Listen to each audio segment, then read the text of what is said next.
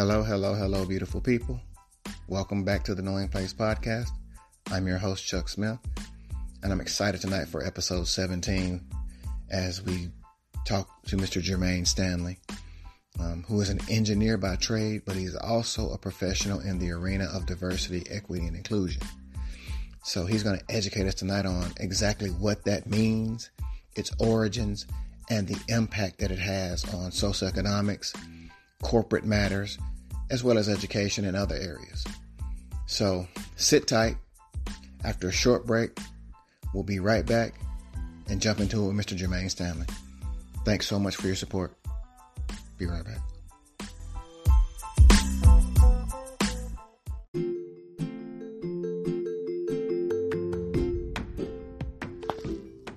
Hey y'all. Thanks once again for your support of The Knowing Place. If you would, go over to theknowingplace.net. It's a little podcast website that I've set up for more interaction. I have a blog there. You can leave me a voice message or note. I've got links too on the page. One of the links is to my store where you can pick up a mug or a t-shirt if you like. You can also check out my guest profiles on that website. So if you would, go over there, check out the website, click around some, let me know what you think. Let's interact. Peace and love. Okay, welcome to the Knowing Place podcast, everyone. I'm your host, Chuck Smith. And as promised, tonight we have with us Mr. Jermaine Stanley. And he's going to educate us, enlighten us on diversity, equity, and inclusion, and other topics surrounding that. So welcome, Jermaine. Thank you, Chuck. Glad to be on the show. Great. So let's get right into it. What exactly is or does diversity, equity, inclusion entail? So I would say that it's a term or phrase or saying that a lot of people are using today. It's basically a way for describing how policies and programs within a business or an organization are, implemented to promote representation and participation of different groups of individuals, right? So people of different ages, races, ethnic backgrounds, abilities, disabilities, genders, religion, cultures, sexual orientations, to name a few. Interesting. Now, I know you're a business professional and you mentioned business, but it sounds like to me, by definition, that this could extend beyond just businesses to, finances, to socioeconomics, to education, to all aspects of life. Am I wrong there, or is it just strictly a business concept? No, it isn't. I think you're absolutely right. It's something that from a diversity of thought, equity, meaning, you're equal, and inclusion, feeling included. Those dynamics happen in any setting when you think about it. Right. It can happen in your own household. Oh, absolutely. Yes. Okay. And I'm sure, as we all know, if you pay any attention to current events and news to any degree, there are a lot of lawsuits and things of this nature that arise based around these concepts. Am I right? That's true. You have situations where HR is of these different organizations, different companies around the world actually are really keeping an eye on these things, especially in the day and age that we're in right now, with the sensitivities around, and let's talk about the pandemic, where certain groups weren't afforded the same luxuries as far as medical care or access to vaccinations because of the social, background or where they are in the world. Interesting. So, how long has this concept been around, diversity, equity, inclusion, Jermaine? Is it a relatively new concept, or is it? No, I don't think so. I think it's been around quite a while. If we go as far back as the civil rights movement, in the 50s and 60s, You probably saw it there in regard to, equity or being considered just an equal person if you're a person of color, right? Right. So I think it's been around for a while, but I think the concept of bringing those three together, I think it's been with us for a very long time. Right. I think you touched on to my next point of interest there. You kind of alluded to why does something like this have to exist? And if I'm understanding, it's to help, for lack of a better phrase, level the playing field and ensure that um, an individual's rights are respected or acknowledged in various settings. Is that off base? No, I don't think so. I don't think so. And I was, as I think about this a little bit more, when you asked the question earlier about the origins or when did this all start, if you recall affirmative action, a lot of that started in the 60s, right? Right. And I believe since then, it's always, and if I can simplify this as much as I can, a seat at the table. Let us be able to take advantage of all the affordments that the United States of America provides, right? So we are considered the land of the free. We're considered a place where you can prosper and make a living, right? But Yes. when it comes to black and brown people, for the most part, or people who are considered not the norm, our history as a country is not, been too, nice to us. And Right. just think about, someone who lives on one side of the tracks, if you remember growing up in the hood, versus the other people who are in the suburbs, right? They had Right. more access to amenities, public services, whereas in the ghetto or the hood, you didn't, right? So access to information was also, if you think about being included or being equitable in regards to who has access to information, right? I don't know if that Right. touches, but I believe in my mind, those things are true. So how long, Jermaine, have you been working in this arena of diversity, equity, and inclusion? It's interesting. So I've had several careers, right? So, Yeah. and I say that, and you could probably relate to this. If you transition from one company to the next or one career type to the next, you might change fields. You're always going to come across this. And I would say indirectly, I've been doing it all my career. And I'm going on, 30 years of experience total in various industries. But I Right. would say more directly, oh, I've been at this for about, 10, 14, 15 years.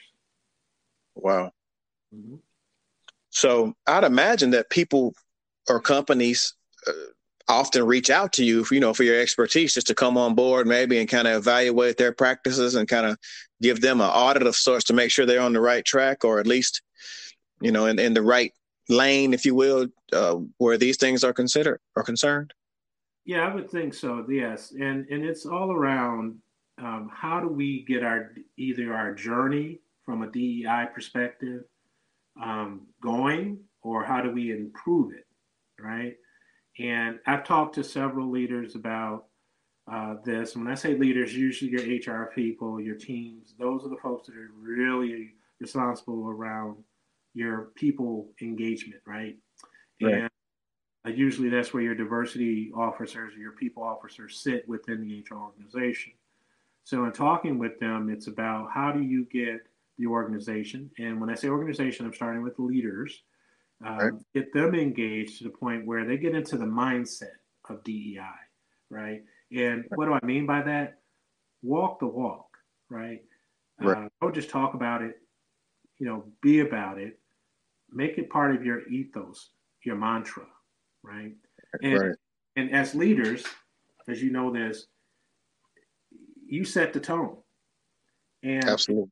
yes, yes. And if your organization is looking at you, the people who report to you, and they're saying, "Oh, wait a minute, they're up there talking about this stuff. Let's listen in." how can I get involved? Right. So things that leaders can do. It's just like anything. When you're a parent, your child watches you all the time, and they're learning all the time. I think the same holds true for organizations. Absolutely. So I'd imagine, I mean, I'm sure you're pretty well sought out by a lot of companies for your expertise, I would imagine, just to Yeah, make sure that, that they are in compliance or on the right path with their diversity, equity, inclusion uh, efforts. that's the goal, right? And Right. it's I'm often asked to sit on panels and moderate conversations around the topic, provide my insights. Being that I've worked in technology for most of my career, Mm-hmm. uh, I'm oftentimes in my career, especially early in my career, things are better now. I have to admit, early in my career, I was probably one of few people of color or minority status in a room. And I've worked in the .com arena. I've worked in software development. I've worked in the energy field as well. And it was unsettling in some regards because you just didn't know what to expect, right? Right. And what to expect from corporate America, as far as Right. set me, because you hear the stories, right?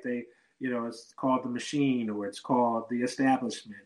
And, our experiences are totally different than the folks who are non-minority, if you want to call it that. But yeah, I would say that because of the insights and the experiences, folks are calling. Interesting. Guess it. Great. Uh, and does data show? Do you have any statistics offhand? That you off the top of your head. Does the research show that companies that, for lack of a better term, do diversity, equity, inclusion well, do those companies tend to run better and are more profitable and just overall better companies that do it well? Yeah, it's just a lot of data on this out there. I mean, you name McKinsey has a report, the Harvard Business Review has reports, but I can tell you, and this is something that I tout, is that from a performance improvement perspective, a Mm-hmm. lot of leaders agree that diversity initiatives have had a positive impact on their company culture. That's one thing. Um, Absolutely. Diversity is known for being crucial ingredient to fostering innovation, right? You think Absolutely. diversity of thinking. Everyone's not thinking alike, so you have to have some what do you call friction or Right. conflicts, right? Right. But healthy, and it's healthy for many reasons. It also there's also research out there showing that a lot of leaders, more than 80%, agree that a diverse workforce improves its company's ability to attract and retain uh, top diverse talent. Right. Absolutely. So I always say this, and I'll get to the last one from a statistics perspective. With this particular one, I'd like to say, on the flip side, if I was someone looking to work at a company, there are a lot of folks today who are asking, how does this company handle diversity? Do they embrace differences? Right. Right. And that's how you attract them. What are you doing as far as, if I look, I'm brown or I'm Latino or I'm someone who's from the LBGQT plus community, right? Right. So I think that's very, very important to know, attract and retain talent, because the more diverse talent you have, and what did I say earlier? You have increased innovation, right? I, w- I was thinking as you were saying, it makes sense, man, that the more diverse you are ethnically, religiously, lifestyle choice wise, the more perspective you have, a wealth of perspectives that can only make for a rich resource for your company. Absolutely, absolutely. That And makes sense. I'm sorry to cut you off, but it's something that's, to me, maybe I'm naive about this, Chuck, but it's just better for everyone if you like Right. that. Yeah, I agree. yeah. It And makes I, sense. I was going to share the last comment about stats is around improved business outcomes, right? So a lot of leaders agree that having that diverse workforce improves its ability to capture and retain a diverse client base. Yes. Right. So not always doing business with the same people, if you follow. Oh. Right. That makes sense. Mm-hmm. That makes sense. So it sounds kind of like, if I'm not mistaken now, because I'm a lifetime student here, so I'm looking to be educated as well. So is it safe to say that diversity, equity, inclusion is a close cousin to affirmative action, or is it under the umbrella of affirmative action, or is affirmative action under the umbrella of diversity, equity, inclusion? Yeah, I believe the DEI was it was modeled around affirmative action. So affirmative action was obviously something that was big in the 60s, equal Right. opportunity employment opportunities or objectives, right? Civil Rights Act of 1964 did that for the affirmative action, right? And you start to build these models within initially corporate environments, right? And Right. ensuring that people are not just asked, and this is how I look at, um, diversity. It's you've been asked to the dance, right? Right. But if no one asks you to dance when you're there, meaning Right. opportunities to advance your career, that's not inclusion, right? Right.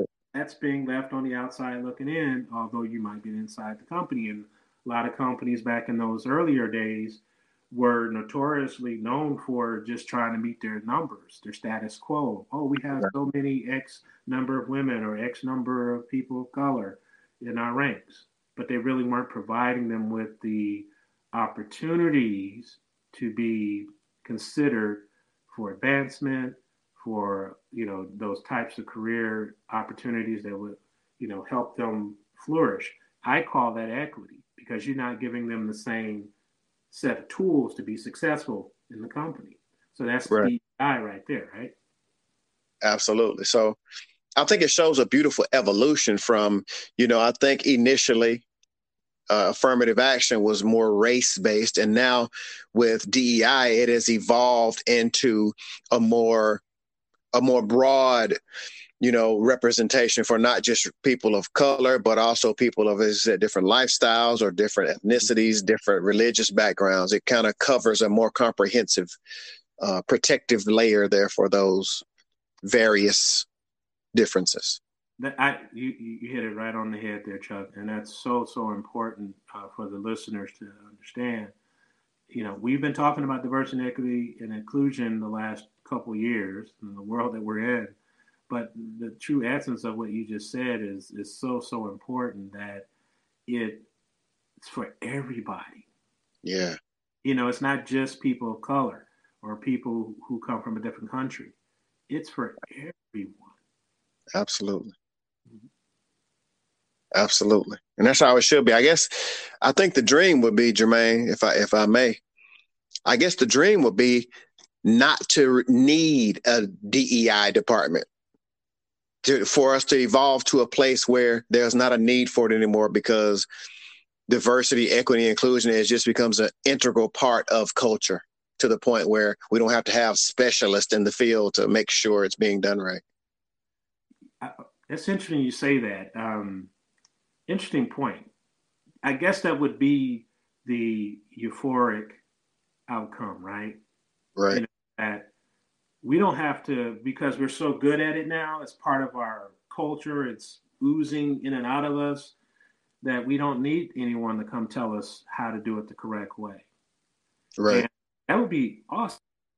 But I would caution, because just like anything that has a movement or momentum, if you stop talking about it, or if you stop doing the things that got you there, or Right. evolving on the things that got you there, then you're going to kind of fall back to where you were before. And then you're going to, guess what? Start calling folks again and say, hey, come help us out. Right. You're right. That's interesting.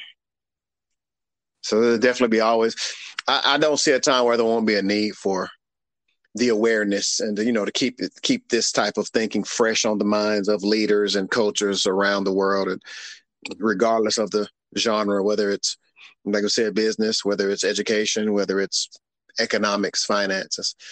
There's already going to be a need for this type of thinking and check and balance, if you will. Yeah, absolutely. Because every company or organization is, this could be educational institutions as well. They are at different points in time as far as their DEI journey, right? Some are just trying to figure it out. Some are saying, well, we want to wait for the perfect situation. Some are already running, Right. And I say to those who are still running or need to do is that they just need to start. There's no perfect moment. Just start down the path of doing things that make it fair and equitable in your organization. Absolutely. I think for a lot of people, Jermaine, if you think about it, a lot of people have problems with having tough conversations. People don't like to have conversations about race or gender bias or Right. alternative lifestyle. People get squeamish about those, and I just think I'm just a firm believer that communication and transparency, man, is the best way to grow and build trust and just to build success and within any organization or even any relationship for that matter. Yeah, absolutely. Having those tough conversations. Some companies refer to them as courageous conversations, Right. because you got to be a little brave about it, right? And the idea is you check your biases, at the door before, you make a judgment or a decision related to someone who comes from one of those diverse groups, right? Absolutely. And typically you want to make sure that the person who wants to have this conversation about this is how I'm feeling, this whole thing with, the civil unrest that we had last year, people should be able to come into safe environments to say, I need to express myself, right? That's one way. Right. And that way there's this learning that's happening for those who are, the superiors or the leaders of the company, understanding that within their ranks, they have people who are touched by a certain event or action in different ways. And that all, it doesn't happen all the same. But courageous conversations or those tough conversations, if you're willing to engage, right? Meaning you're not there just, saying but you're actually engaged as a leader. I'm talking about the leaders, staying engaged, remaining morally and emotionally and intellectually involved in the dialogue, right? So Right. on your emotions carry the day, but just making sure that the person who is trying to be heard understands that you are engaged with them. It's just like the old thing we used to say. When you meet someone, you shake their hand, you look them in the eye and say, hello, my name is, right? And that way they know that you're connecting with them instead of looking around and looking down, looking up, that kind of thing. That's annoying, right? Absolutely. Okay. Absolutely. And I would imagine, other than, the legal aspect of DEI, I'm sure there are many other avenues. If someone who's interested in this arena, if you will, what are some of the majors, like college majors or fields of study that lend themselves to DEI? Or is it, is that something you can major in college, or is it kind of like an offshoot of Right. other, fields of study? Yeah, more and more colleges and universities are offering curriculums around diversity, equity, and inclusion. Right. Those who are experienced, I'm talking 2-year, 4-year degrees, Right. And some of it is geared for folks who are experienced hires, right? Who've been in the workforce for a while. You can go Right. pick up a certification or a certificate, right? And you don't necessarily have to study it from the standpoint of I'm gonna go to university and study for 4 years on this topic. You could be someone like myself. I've got 2 engineering degrees, and I'm talking about this stuff, right? And I've been certified in certain things related to diversity, equity, and inclusion. Right. Interesting. So I have a lot of young people who listen to this podcast, man. So I always try to drop something in there for them. If they hear something that sparks their interest, to give them some direction on how to maybe approach a career in something like this. Because it sounds like to me, and I've always been a fan of the underdog, man. And by that, I mean, anytime I see someone being mistreated or left out because of how they dress or how they look or any type of what I see as mistreatment, that I was always gravitated to those people in that sense. So I think DEI is definitely a true champion of the underdog and helps to ensure that everyone, receives the due respect that they deserve as people, and no matter the arena. Yeah, and I'm glad you said that because that's a whole nother slice of diversity, the way you think about it, right? Right. You just said due respect. Just respect me as equally as you respect, someone who looks like you, right? Absolutely. And I think that's so important. You mentioned something. I want to go back to something you said about the young folks or the young professionals who listen to your podcast. You and I are both Alabama A&M alum. Indeed. Yes, sir. And I just something on LinkedIn. The city of Huntsville, forgot the department, but they hired. Oh, I'm sorry, I do know the department. It's the Department of Diversity, Equity, and Inclusion. They Wow. have an internship program for folks who want to intern with them, and they've been going to the campus of Alabama A&M, and they've had 2 or 3 interns work in that particular office. I thought that was so awesome. Absolutely. And that's key now because, Huntsville just became the largest city in Alabama. So when you talk about diversity, now's the time to be sharp on that diversity, equity, inclusion, being the, flagship city, if you will, of the state now.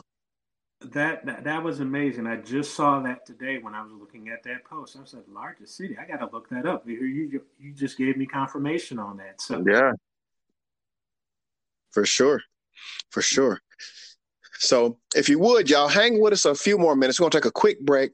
We're going to come back with Mr. Jermaine Stanley and wrap up with a few more comments and ideas. And we're just going to chat some more. So hang with us. We'll be right back. Thanks. Okay, welcome back, everyone. Thanks for hanging in with us. We're back with Mr. Jermaine Stanley. And we wrapped up last segment talking about just the importance of diversity, equity, inclusion, what it is, why it's important, why it exists, things of that nature. And in this segment, we're going to change gears a little bit, but still talking about the subject matter. Jermaine, what are some of your experiences with diversity, equity, and inclusion, personally or professionally, or whatever you'd like to share with us? Yeah, so like I said, my career has been spanning, almost 30 years here, and I've seen just about anything you can think of when it comes to working in corporate America. But for the listeners out there, yes, I did go to an HBCU, Alabama A&M University, but I'm also from the east side of Detroit, and I'm from the hood, full stop. Okay. I've seen it. I've seen it all. You name it, I've seen it. Wow. And all those years of living in the hood, I saw the gangs, I saw the drug problems. I had this yearning to get out of the hood, right? Right. And this journey led me to going to college, Alabama A&M, as I said before, and then off into corporate America from that point. But at the time, as I'm getting ready to matriculate out of A&M, I'm thinking to myself, I'm gonna work on the high floor. I'm gonna have a big cherry oak desk. Right. I'm going to be the boss. Right. That's what I thought. and by the time I started my career, I was not aware how they were going to treat me or accept me or view me, right? Right. And oftentimes, I was, like I said previously, one of the few people of color in the different areas that I worked in. One, I stood out because I'm tall. Right. Right. And then on top of that, I'm educated, I'm intelligent, but I'm also a Black Latino. Wow. right? So Right. it's like, how do you fit this person in the box, right? Right. And so several of my colleagues from back in those days, I'll call them, they're white. Um, to them, I was intimidating. My presence alone. Right. This guy who's tall, broad shoulders, those types of things, and you know that sometimes made people feel uncomfortable, Right. right? And I already said I'm from the east side of Detroit, so um, oftentimes as a reaction, Chuck, from those cultures, I received this kind of treatment. There were less than favorable types of treatment, like attaboys, maybe Right. time, or Bob had a great year. And you're someone who's trying to make it happen, and you keep hearing this, and those types of experiences for me, and I'm sure others who can relate, led to code switching to fit in. Code switching. Okay. Yeah, So let's help our audience with that one. I will. Code switching. Oh, I'm glad you asked. I'll give you the technical term version of it, and then I'll give you the easy way to remember version. Right. For those who don't know, code switching is the practice of adjusting one's style of speech, appearance, behavior, and expression in ways that will optimize the comfort of others in exchange for fair treatment, quality service, and employment opportunities. Mm. Now, that came from the Harvard Business Review in 2019. That's the Oh, wow. technical version of it, right? Right. But if you think about it, Chuck, the audience who's listening, we're just trying to help other people feel comfortable around us Right. as Black folks, right? Or Latino folks, right? Right. And I could tell you something, man.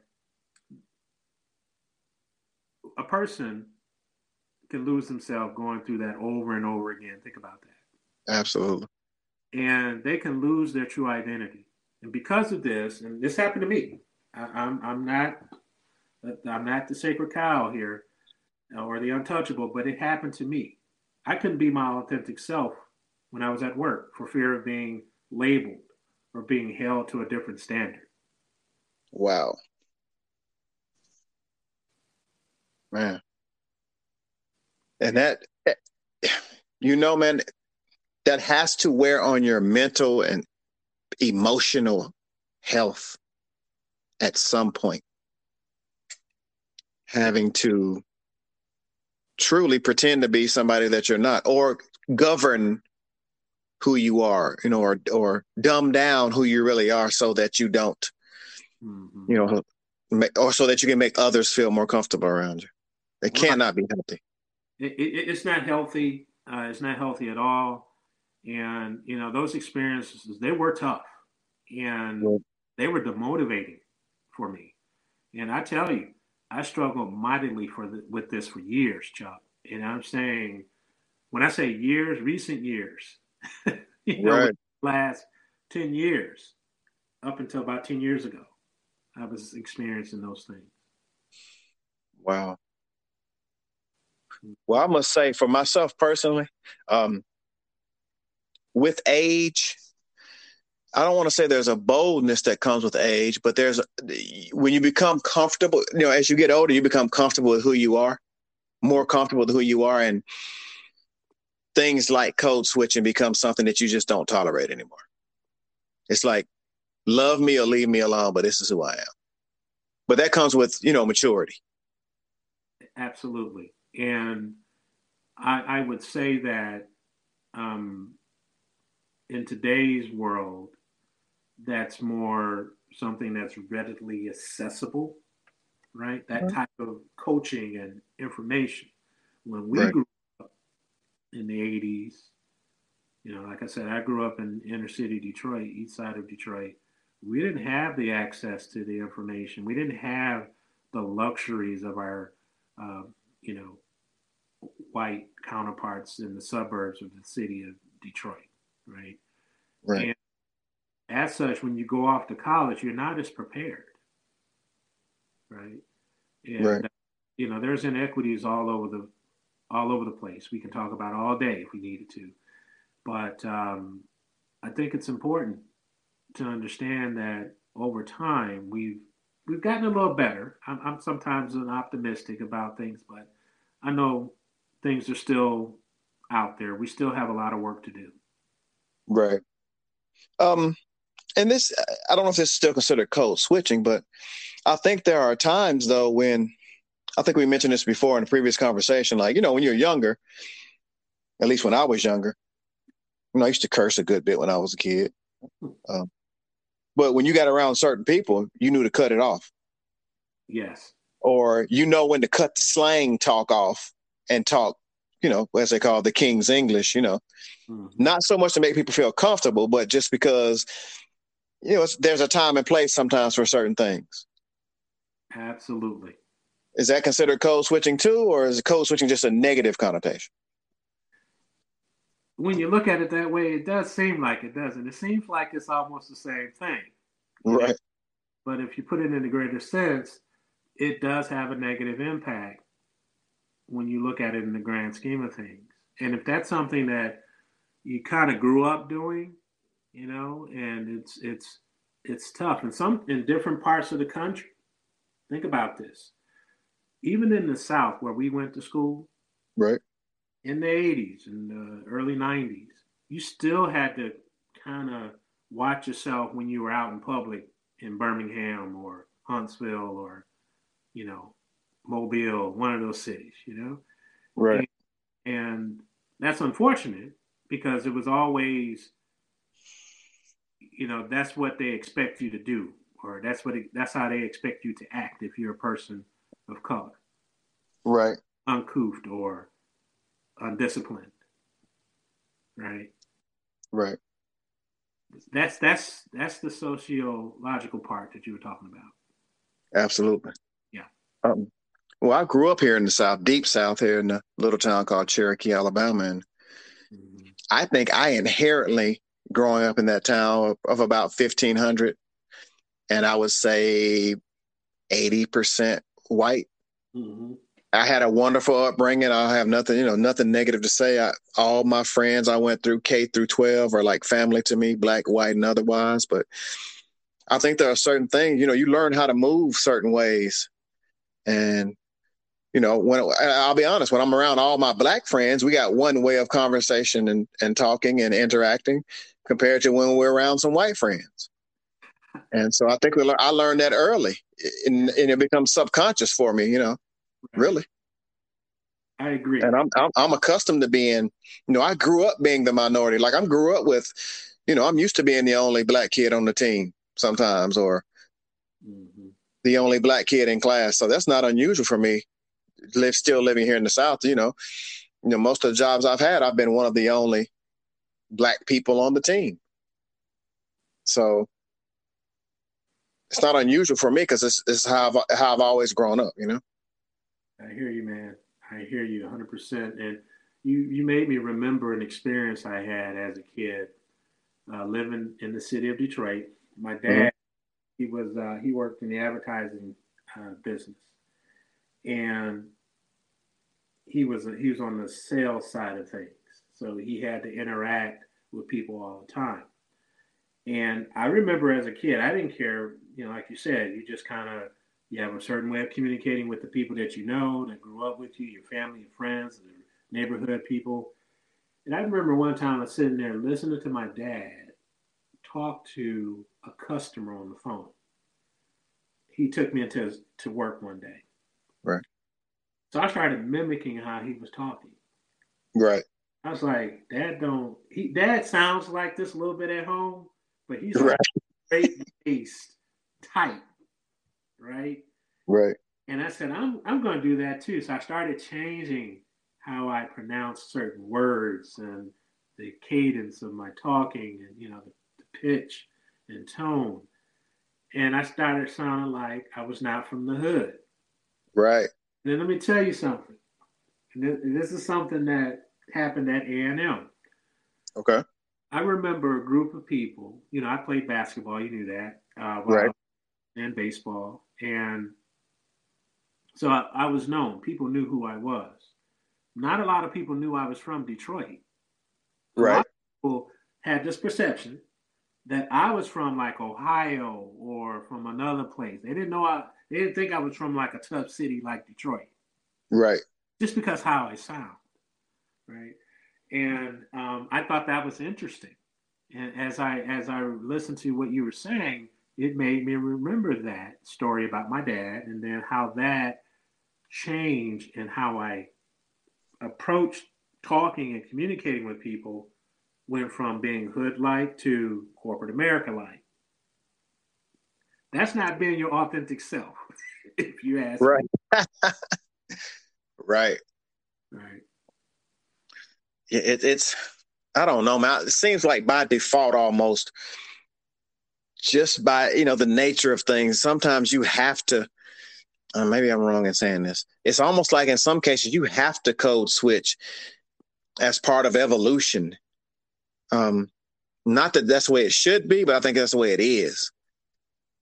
Um, as we say, in a utopia, we could all just be our authentic selves at all times, and everyone would accept everyone for who they are, and it'd just be a utopia that way. But I think in some cases, at least in some aspects, some situations, switching up who you really are is beneficial. If it's not, if what you're switching from is just not proper for the setting that you're in. Yeah, I think to survive, you have Right. that, which is unfortunate, as we talked about at the top, the fact that we could be in a perfect scenario. We don't need anyone who can speak to DEI for us because we're in this perfect world. Right. But fortunately, we are where we are, and you have to adjust to fit in. Right. Wow, that's good stuff. Well, this has been very enlightening and very refreshing as well, Jermaine. Tonight, I appreciate you just educating us and talking to us and sharing your expertise with us. What other thoughts you have tonight, man? Or what you got going on? Anything in the pipeline for you here coming up that people can tap in with you, connect with you? Anything you want to share, man? Just to take us out of here. Yeah, absolutely, absolutely. So in February, I'm going to have a couple of speaking engagements. I'll be moderating the Diversity, Equity, and Inclusion panel for ISACA Greater Washington, D.C., where I'm actually a vice president of the chapter. So we're going to talk about this topic. That's February 3rd. And then on February 12th, up in the Detroit, Michigan area, hometown, Troy, Michigan, actually, I'll be taking the stage at the Leadership Experience Tour. Well, I will cover my perspectives on why diversity, equity, and inclusion still matters. Nice. Those will be interesting to tap into. I'll make sure to put some links, share some links with me for that, and I'll include it in the show notes for people who may want to sign up to check that out, or also give us your website too, Jermaine. Yes, if you go to www, I know I'm old, Stanley Consults, one word, .com. Nice. So y'all, if you have questions or ideas, or you want to reach out, or you want to book Jermaine for speaking engagements or for consultations for your company business, by all means, reach out to him, and I'm sure y'all can work something out there for sure. Any other things or thoughts you want to share before we sign out tonight, Jermaine? Absolutely. Diversity and equity and inclusion. And the time is still now. Don't just talk about it. Go out and do something about it. Thank you, Chuck. Absolutely. I'm all for action. I believe in action. We can say all these things, and until you move your feet, though, to take action, all the talk does not matter. Absolutely. Man, well, look, we'll have to do this again because we can't get it all in one night. This is great conversation, and we'll definitely do this again when we have some more things going on that we can promote and push. And you're welcome here anytime. Peace and blessings to you. And as I always say, y'all, breathe deep and love hard. Peace and love to everyone. Good night.